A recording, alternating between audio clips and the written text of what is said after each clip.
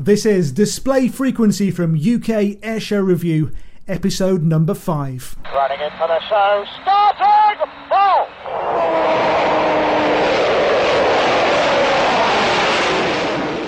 Yes, hello and a warm welcome to Display Frequency number 5. I'm Dan O'Hagan and this is UK Airshow Review's top-rated podcast. Thank you for the feedback and comments on our previous shows, most of all for our React special, which absolutely smashed all our previous records for the number of downloads and listens. It's great to know that you're really enjoying these programs. Apologies it's been so long since the last one. It's simply a case of not having enough time to A, record and B, edit the show. They're quite labour intensive, but hopefully our content in this episode will have been worth the somewhat longer than normal wait. Before we start, a plea for help. We'd love to make these shows as interactive as possible, and that means getting you on air with your mini reviews of events and opinions on the big stories. Now there's a really easy way to do this. Most of us now have smartphones. Just download the Audioboo app and record whatever you want to say, then email us the audio file to dano@airshows.co.uk. Simply start your recording by introducing yourself with your name and then get whatever you want to say off your chest. Here's an example sent to us by one of our listeners after React. Hello, I'm Jamie Cook, UKAR member, young Welsh lad, and this is my React review for Display Frequency. This year, React was superb, a stellar lineup and a stellar flying display in general. I visited Saturday. Vapor was present at its best, and the highlight for me was the Republic of Korea Air Force Black Eagles. Other highlights for me were the MiG-29 from the Polish Air Force, the Rafale from the French Air Force, the RAF Typhoon, and also the RAF Chinook, which is just brilliant. A stellar year. Thank you to Dan, Spiv and Ben for the commentary, and thank you to DBH for bringing it all together. Oh, Jamie, stop, you've made me blush. Anyway, that's what we're looking for, so get recording them and then email them in. The address is dano@airshows.co.uk, and we promise to use the best of them. Here's what's coming up in today's edition of Display Frequency.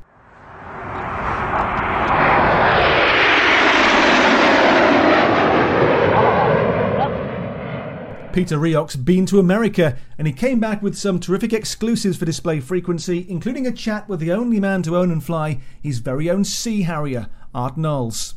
Then you can be a winner, competition time, as we have 3 copies to give away of a brand new book on the Red Arrows. And we step right back in time with a look at one of the most underrated display teams on the UK Airshow circuit, the wonderful Great War display team. See, told you it was worth the wait. This is Display Frequency. Nobody does aviation better.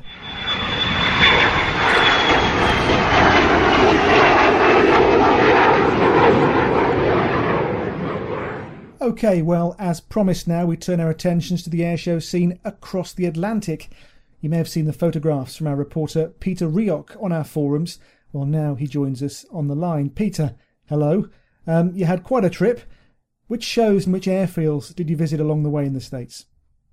Well, the main air shows we went to were Oshkosh, obviously infamous around the world for the Airventure air show and flying, but also Thunder over Michigan, which is held at a small airfield called Willow Run, just outside Detroit. And that's more of a aim towards classic aviation, but it's not as strict as, say, for example, Flying Legends. They do try and get the modern mill and classic jets in there as well, so it's a real all-round show. Okay, well, first, Oshkosh, the EAA Airventure, billed as the world's greatest aviation celebration. Obvious question, is it? Pretty much, yeah. There's not a lot I can say bad about it, to be honest. And the scale, you can read about it, you can look at photos, but you have to be there to just experience the scale and just stand in fields and all you can see is aircraft. You can stand in the warbird area and literally all you can see is warbirds. I mean, where else can you sit in a field with over 25 people if you want Mustangs? Sit under them if you want, do whatever, there's no barriers. Watch the sun setting over a field of P-40s and Texans. Just amazing, really. Well, Peter, you touched on there the scale of Oshkosh. I guess that's what it's most famous for, the sheer volume of aircraft. Across the show days, how many of those aircraft will actually fly in the display? Well, in the week they have like small afternoon air shows, and in those you get the general aerobatics, such as the Red Bull Air Force and all the individual acts like Red Bull helicopter, and they have showcases, so they pick certain aircraft. For example, the Junkers 52 that was over from Europe flew quite a lot. And then they have a warbird section each day, which in the week is half an hour, and they get an assortment of warbirds. So they might throw up, say, 6 Mustangs, a Dakota, and a couple of other items, sort of racetrack them around the sky. Nothing as dynamic as you'll see it, for example, Flying Legends or anywhere else in the UK, but still nice. But then on Saturday and Sunday, they have warbird spectaculars, which are 90 minutes of pure warbird action. And that's where you get things like the B-29 Fifi, multiple B-25s, and just multiple aircraft, a lot of pyros, a lot of fast action. And this year was the first time that the Tora team were there, and they were really something else. Well, Peter, I'm very jealous because you've seen an aircraft that I would absolutely love to see, and that's the iconic, one-of-a-kind B-29 Fifi. Almost as iconic as the Vulcan, I'd say. You can tell there's a real crowd sort of presence, and everyone sort of stands up, and you can really tell that they're getting excited. To be honest, the first time I saw it, I was a bit annoyed because I just put my camera away. I was coming away for the evening, just making the long walk from the crowd line through all the aircraft back to the car park, and because she was due to be in that morning and hadn't been, and I sort of forgot about it with all the other action. Suddenly, in this golden sunshine, she came in to land, and my camera's away in the bag, so a bit of an amateur error, but utterly beautiful sight. In terms of the crowds the show's attracted Oshkosh, are they on a par with maybe the crowd we see at Warrington or maybe even Fairford? On a par, if not bigger, but it's quite hard to judge Oshkosh because it's such a huge site and it's so spread out. You won't get everyone to sit down at the front or stand, like, for example, at Fairford or Wallington. There'll people still be wandering around, because if they're there for 7 days, there's a lot to see in 7 days, so that some days they might give the flying a miss. But the nice thing is, their static aircraft go pretty much all the way up to the crowd line. And when you're in 100-degree heat like it was when we were there, you can just pick your Cessna or Piper, go and sit under the wing of that, and watch the display from under the wing of an aircraft in nice, relaxed comfort, no pushing, no shoving, anything like that. Yeah, you mentioned the pushing and shoving. What's the atmosphere like at a US show for people who haven't been to one? Is there the kind of fight for crowd line space that we have over here, or is it much more laid back? I'd say it's much more laid back, particularly at Oshkosh, because a lot of the people there are aviators. In the static displays, for example, there's no barriers, but you don't see kids sort of hanging off pitot probes or anything like that. It's really relaxed. The crowd line there, in fact, is just like a burnt line in the grass with a couple of traffic cones. Nothing, no barriers as such, and it's really relaxed. And a big difference is they seem to be a lot more patriotic. For example, the flying display opened with a parachute drop, parachutists with the Stars and Stripes. Everyone stands, remove their hats for the national anthem, sings along, etc. It's something we don't really see in the UK. Well, over there you got, for Display Frequency, an exclusive chat with one of the stars of the US display scene, Art Nalls, who owns and flies a Sea Harrier. Before we hear that clip, just tell us what the Sea Harrier display was actually like. Well, the display was very different to what you'd expect to see in the UK of a classic jet, because he is having a lot of fun.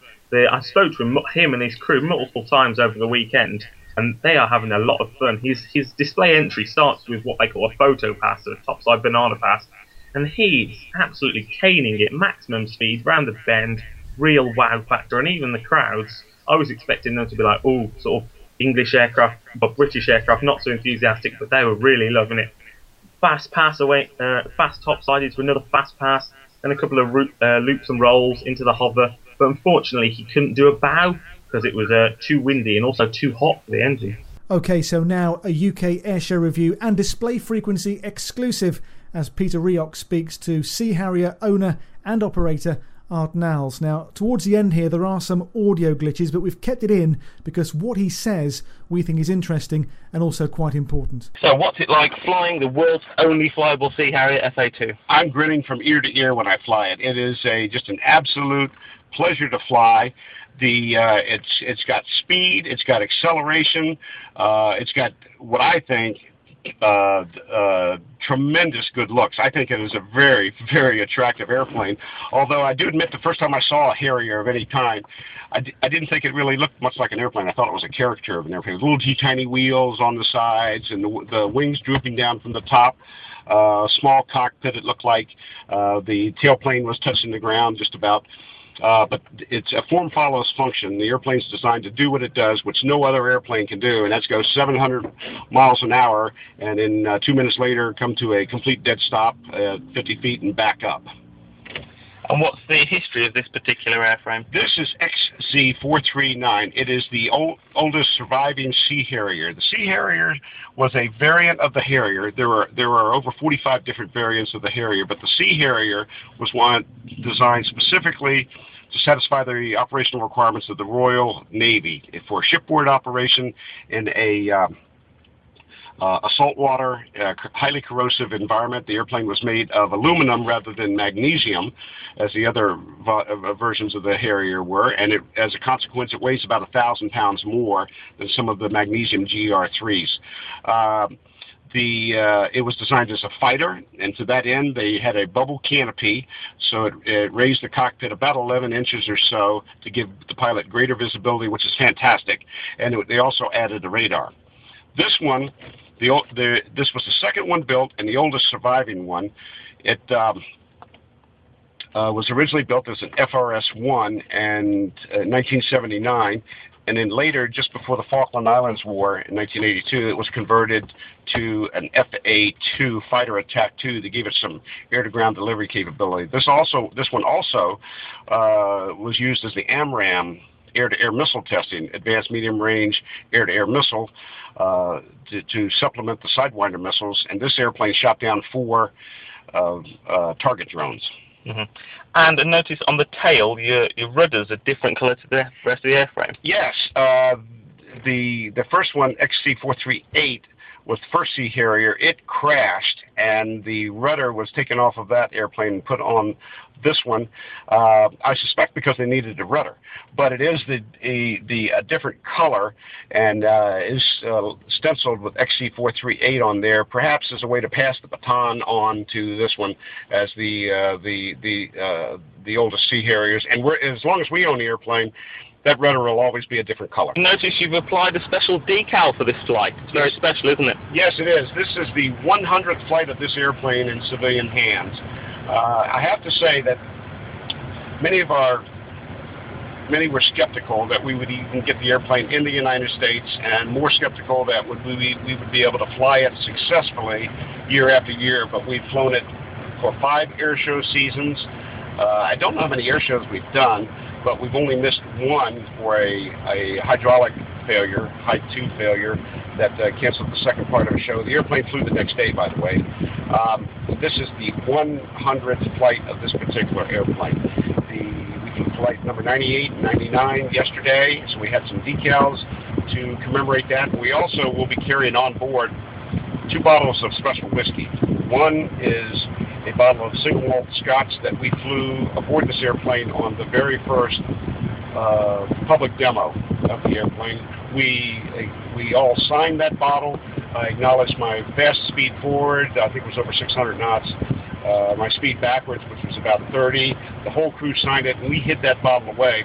Well, we're going to fly it again today on this particular flight. So, again, recertify the maximum speed forward and the maximum speed backwards. So what's the Sea Harrier like to fly compared to the AV-8? It's a different flight control system. It doesn't turn as well. It has a shorter wing, but it is much faster. It's nearly 100 knots faster than the AV-8B.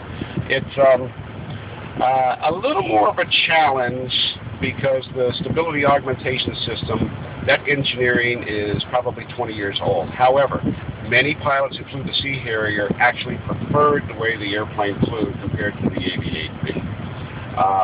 It is faster, quicker acceleration. We do not have a head-up display in there, which is the primary instrument in the AV-8B and most of the Harrier variants. We have round gauges and dials.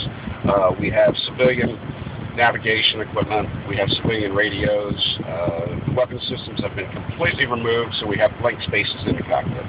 But as far as flying the airplane, it is an absolute pleasure to fly. And the final question, the one that every UK airshow enthusiast wants to know, is there a chance that one day we will see your Harrier in the UK? It's going to take some support from the UK. We have made an application to the CAA to bring either this airplane or another one, which we thought was a flyable candidate. We still think it's a flyable candidate, to fly 4 air shows in the UK to help commemorate the 30th anniversary of the Falkland Islands War. That application to fly was denied, but we're still working on it. It would take some support from Rolls-Royce, and it would take some support from British Aerospace to make it happen, and we just didn't have the time to solicit that support. But if they were to be on board, if they could look at our record to see that we've done 100 flights, that we've done it safely, that we intend to operate this airplane so that we can pass it on to other generations in flying condition, perhaps they'll reconsider. Well, thank you very much, and never say never. Never say never. Well, once again, apologies for the wind on the microphone. It was actually an air conditioning unit towards the end there, but what we did hear was really sensational stuff, that Art had actually planned to bring the aircraft to the UK this summer, and it would have happened had the right people been supportive. There, Peter, is a man who's very keen to bring his Sea Harrier home. He is very, very keen. I asked the question, and he was straight in there saying they tried this year for the Falklands anniversary, and him and all of his team would really love to bring it home as such. The commentators over there still refer to it as the Royal Navy Sea Harrier, the British Sea Harrier, and they really want to bring it home. At Oshkosh, what other aircraft really stood out for you across the week? There was just so much variety in the flying and static. I mean, in the static they had the Orbis Flying Eye Hospital DC-10, one of its last trips before it gets replaced by a new MD-10 that's been donated by FedEx. You had the beautiful QF-4 Phantom. The heritage flight with the A-10 and P-38 Glacier Girl was something really special. Similar to the Spitfire Typhoon we saw a couple of years ago, but really sharp, worked on. Navy tactical demonstration of the FA-18 Sea Hornet. That was really impressive. And the Warbirds, all of them immaculate Warbirds. Especially the C-46 Tinkerbell looked gorgeous. Beefy, of course. There really is too much to mention. I know on UKAR we sometimes almost seem to assess a show venue by how good it is for photography. How does Oshkosh measure up in that regard? Challenging, but rewarding at the same time. For flying, you've got a crowd line of an immense length to choose from, and you can get to the front if you want to. Focal length-wise, it's pretty close, a lot of it. Some of the stuff, for example, the Warbirds, the Mustang, they did sort of a racetrack, and that's a lot further away, which I heard some people grumbling about, but really nice. It's the statics that pose a problem. I know you get some people that want their sort of side-on record shots or nose-ons, and those are really hard to achieve because there's no barriers. The crowds they won't try to walk into you, but if you're trying to take a wide-angle shot of a DC-10 or a B-29 or a C-5, it's pretty difficult to get. And also, the fact is you're going to miss something. The military support it well. For example, you have like A-10 and the Navy Hornet in the flying display, but the problem Oshkosh have is there's only one area where they can park those types, which is the main sort of area which this year was sponsored by Phillips 66. It's called Phillips 66 Plaza. And that's a dynamic area. There's aircraft coming and going all week. So they had a C-17 that went, and a C-5 came in, and there was a KC-135 and F-16 there the whole time.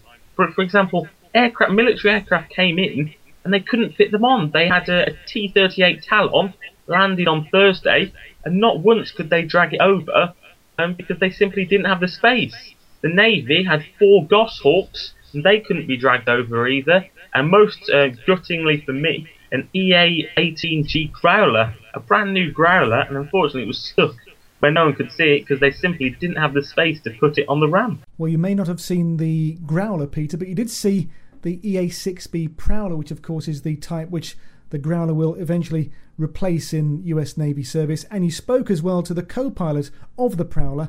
Let's hear that clip now. Hi, my name is Lieutenant Commander Eric Bronson, call sign B. I am a co-pilot or navigator on the EA-6B Prowler. I've been flying this aircraft for approximately 12 to 13 years. The EA-6B Prowler is a carrier-based jet aircraft designed for electronic attack. So basically what this aircraft has been designed to do is jam enemy radar during any type of air-ground mission supporting the strike group. My role in the EA-6 as a co-pilot is a couple different things. I either assist the pilot with actual navigation, communication, and mission management of the aircraft.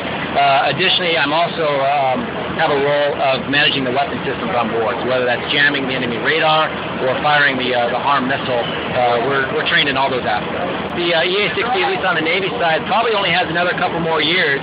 Currently, we're training in a new aircraft called the EA-18G Growler, and that aircraft is based on the F-18 Super Hornet, and it will be designed to do the same mission that the Prowler does, in addition to some air-to-air mission work as well. Well, clearly you were able to get up close and speak to the crews. How friendly an air show was Oshkosh, and how were you welcomed as an overseas enthusiast? Very, very. The amount of offers I had of, would you like to see the aircraft, etc., getting up close and personal, crawling under things, standing under KC-135s, listening to war stories from Air National Guard crews, getting into the cockpit of C-17s, and even such as the Pipers and the Cessnas. The pilots were really enthusiastic, the ones that have flown in, to show off their aircraft. You see, in the vintage fields, like Ford Trimotors and private beach Staggerwings, and every morning the pilots will be out polishing their aircraft because they want to look as good as possible for the paying public, but also their fellow aviators. I don't think there was a single person who didn't make a point to stop and talk to me, talking about the Harriers, the Jaguars, Tornadoes, etc., saying how much they'd love to see a Typhoon, in fact, and also the Vulcan. I think if I got £1 for every time someone asked if we could send the Vulcan over, we could probably afford to buy Fifi off them. Okay, one more clip now. Let's hear from the Yankee Air Museum, and they had taken their wonderful Flying Fortress Yankee Lady to Oshkosh. My name is Norm Ellickson. I'm with the Yankee Air Museum.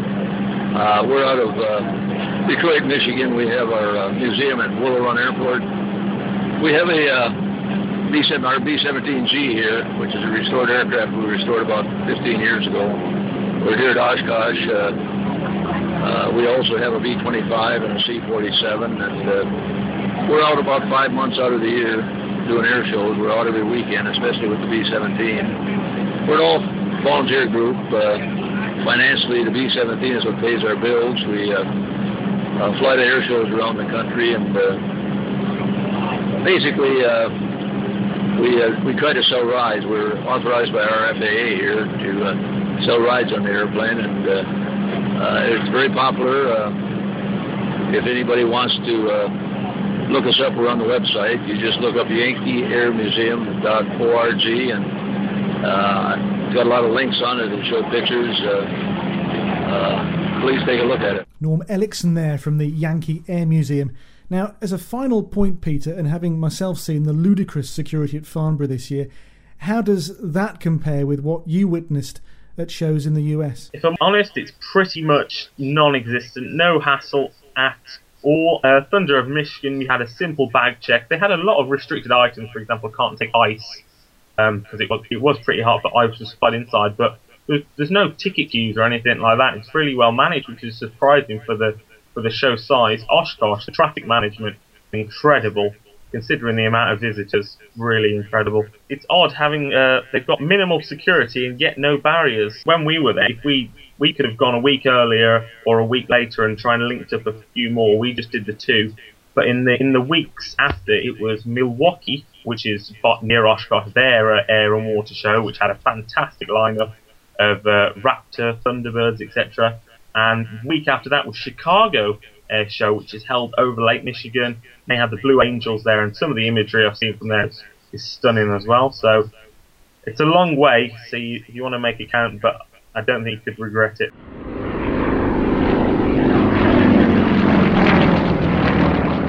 There's no doubt this has been a trying couple of years for the Red Arrows. The twin losses of Flight Lieutenants John Egging and Sean Cunningham, and the paring back of the team to a 7-ship for 2012. But still they're among the very best teams in the world, and have been ever since their formation way back in 1965. A new book came out in July, Red Arrows in Camera by Keith Wilson, which we reckon is the definitive volume published on the Reds to date, with some superb air-to-air photography and plenty on the team's rich traditions, including the RAF teams which displayed before the Red Arrows were formed. In the shops, the book retails for £25. We reckon it makes a great coffee table book as well as a good reference on the team for your aviation bookshelf. Thanks to Haynes, the publishers, we have 3 copies to give away. To begin with a chance of winning one, just answer the following question on the form you'll find on our website at www.airshows.co.uk/podcast. And the question is, who is Red 10 for the 2012 season? Nice and simple, and the closing date for entries is midnight on Wednesday, October the 31st, 2012. Good luck, one and all.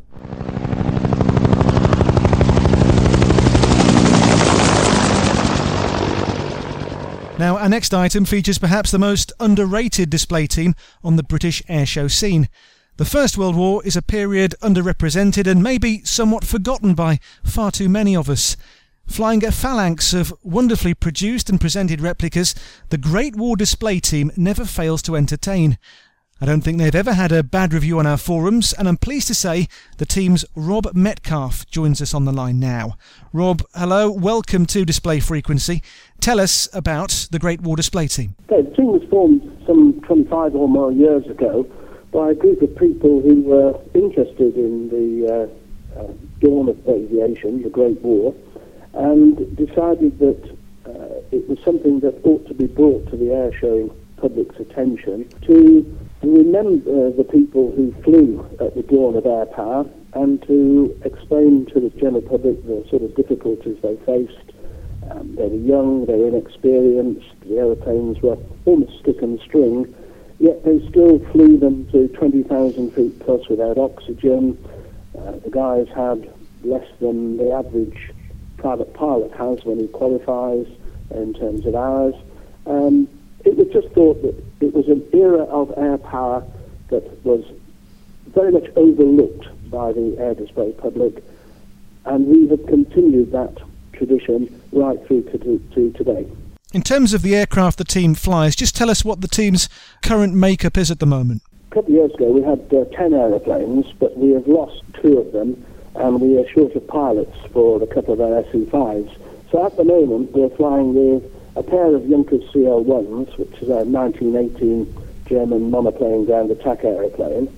We've got 2 SE5As, we've got a Sopwith triplane, a Fokker triplane, and hopefully towards the end of this month we'll have a Fokker E3 Eindecker, which is really the very first effective fighter aircraft, and that should be coming into the team for displays July this year onwards. Wow, the Eindecker will be a fantastic addition to the team.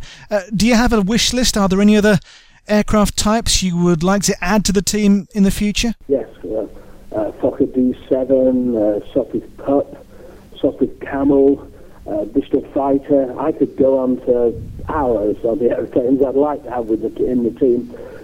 It's disappointing there is a Sopwith Pup that we used to fly, but we don't have access to that at the moment.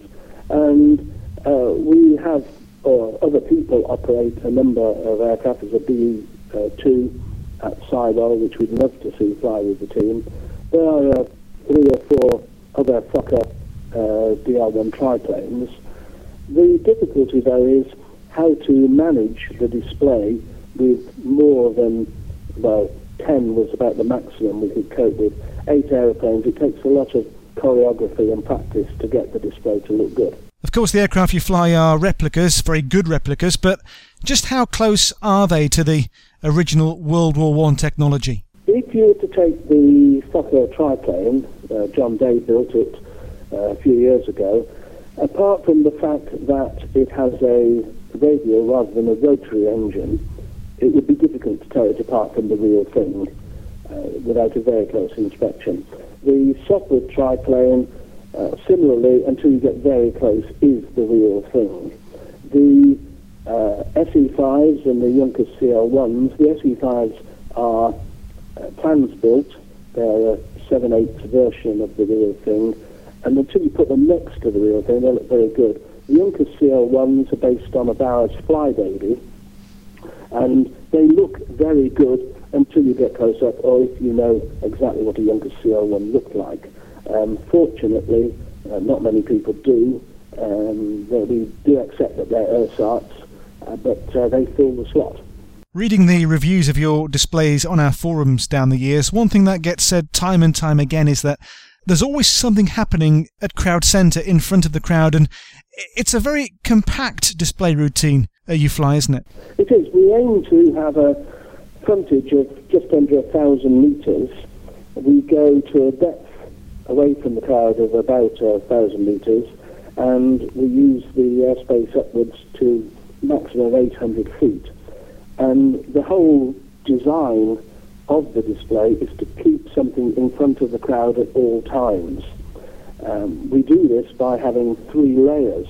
So you've got the lower layer of aeroplanes, which at the beginning might be the Sopwith triplane and the Junkers CL-1s, and then behind that and slightly higher are the SE-5s, and finally, again, slightly further away and higher up will be the Sopwith triplane and the Fokker triplane.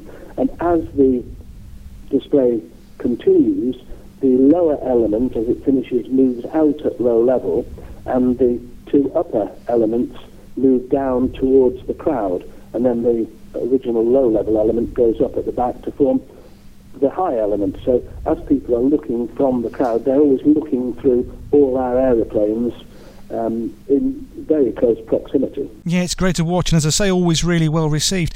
How do you choose the pilots who fly on the team? Fundamentally, if you've got an aeroplane, we're prepared to fly with you.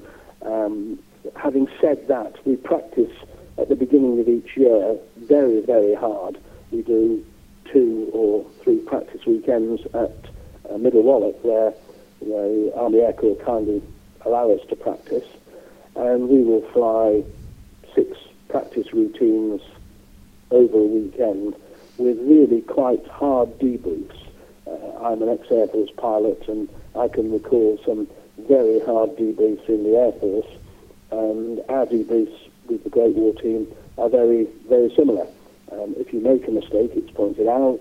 The way you fly, we have people on the ground watching and criticising, and it's this constant striving to improve the display that makes the display, we think, very good. If people aren't prepared or are unable to fly to that standard, then they tend to withdraw of their own free will. We don't very often have to ask people to leave, because the sort of people who are able to fly any of the aeroplanes are usually capable of operating them within our team. Of course, yeah. And in terms of individual airshow venues, which ones stand out as favourites of yourself and of the team? I suppose the best are those where you've got a nice landscape behind. Seaside venues are very difficult because it's such a long frontage, and we've got a very tight display centre. They, I suppose, are our least favoured. But if you were to take somewhere like Shoreham or Cosford, those are 2 we're doing this year, and those are the sort of displays we like, where you can display a round crowd centre and allow the people at the ends of the crowd to look in through the side of the display. So yes, those I suppose are our favourites. We've enjoyed Dunsfold in the past, and when we were at Biggin Hill, we always enjoyed that. In fact, we won the prize for the best display there 2 or 3 years ago, before the display there ceased. And Rob, for you personally, what memory would you say really stands out for you as an all-time personal highlight? No shadow of a doubt. It was flying in front of the Queen at Fairford for the 90th anniversary of the Royal Air Force. We were the only non-Air Force team there, and we opened the show after the fly past, and it was simply magnificent. There she was, sitting watching us, and we are charging towards her, pulling up and throwing the airplanes around the sky. Truly a most memorable moment, and I think for the whole team that would count as one of their great moments in their aviation careers. It must have been amazing. How did that invitation come about? They were trying to demonstrate the Air Force from its formation in 1918 right through to 2008. And a couple of contacts in the Air Force mentioned us. The organiser got in touch, and we were asked to provide a display. We were due to fly at RIAT that year, so we're based at Renkham, and we happily fitted in to fly for Her Majesty. Well, we're now towards the end of June. You had displays scheduled at Throckmorton and Cosford. But how's the rest of the display season shaping up this year? We've got a couple of aircraft at Old Buckingham. We've got 4 aircraft operating at the Tank Museum at Boddington. They've got one of the tanks from the film Warhorse there, and we are providing a ground attack and fighter scenario there. We've got a couple of aircraft here at Duxford on 30th of July for Legends. We've got 4 aircraft at East Fortune in Scotland. We've got the whole team at Sywell, a couple at Dunsfold, the whole team at Shoreham, and then we've got 4 aircraft again at Seething towards the middle of September. With a bit of luck, we'll also be in Lille at the end of the September, which is more or less the end of the season. Well, the weather's been awful for the show season so far this year in the main. How affected are your aircraft by bad weather, and how bad does the weather have to be to keep the Great War display team on the ground? Yes, we lost the display at Stowe Marys. We were due to take 3 or 4 of our aeroplanes up to Stowe Marys, and that fell through because we just couldn't get there. It's very difficult sometimes for particularly non-pilot organisers to realise the difficulty we do have operating the aeroplanes. They are stick and string, it's open cockpit, no instrumentation, and the sort of cloud and rain really does make it very difficult to move from one place to another. We only cruise around 60, 70 knots as well, so it's a slow process. The major problem, though, is wind. Strong winds make it almost impossible to fly the aeroplanes, particularly at low level. And we all like to land into wind. Crosswinds are a major problem. So we need grass runways and no crosswind. If the wind is more than 15 knots, it becomes very difficult, and we rarely fly once it's approaching 20. So the weather is a major factor. But having said that, and having had to cancel one display this year, over the 10 or 12 years I've been flying with the team, I can only think of 3 or 4 displays we've cancelled for weather. And on one of those occasions, it was a display at Southport. It wasn't only us. Even the Utley Butley, as they were then, the Brightling Wingwalkers, couldn't get there because all the grass airfields in between the south of England and Southport were flooded. That did cause a problem. As a final point, Rob, when you are at air shows and you meet the public and they see your aircraft up close, what sort of reaction do you get from the general public? We get very, very good response.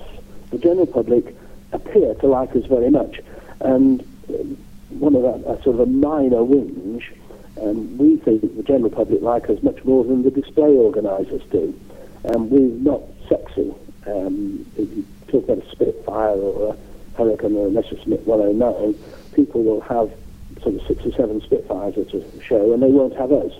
And I think they're losing something, because I think the airshow programme needs to be as varied as it possibly can be.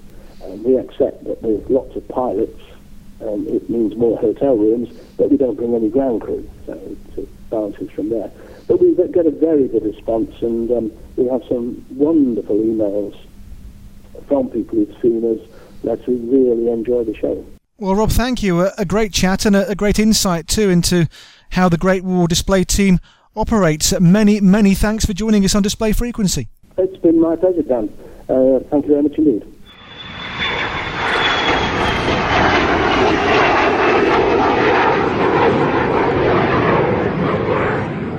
And that's all we have time for in this edition of Display Frequency. Hopefully we'll squeeze in one more show before the season ends. Send us your feedback and those audio boo clips. Remember, this is your show. Tell us what you'd like to hear. From myself, Dan O'Hagan, until the next time, it's goodbye. Right, go!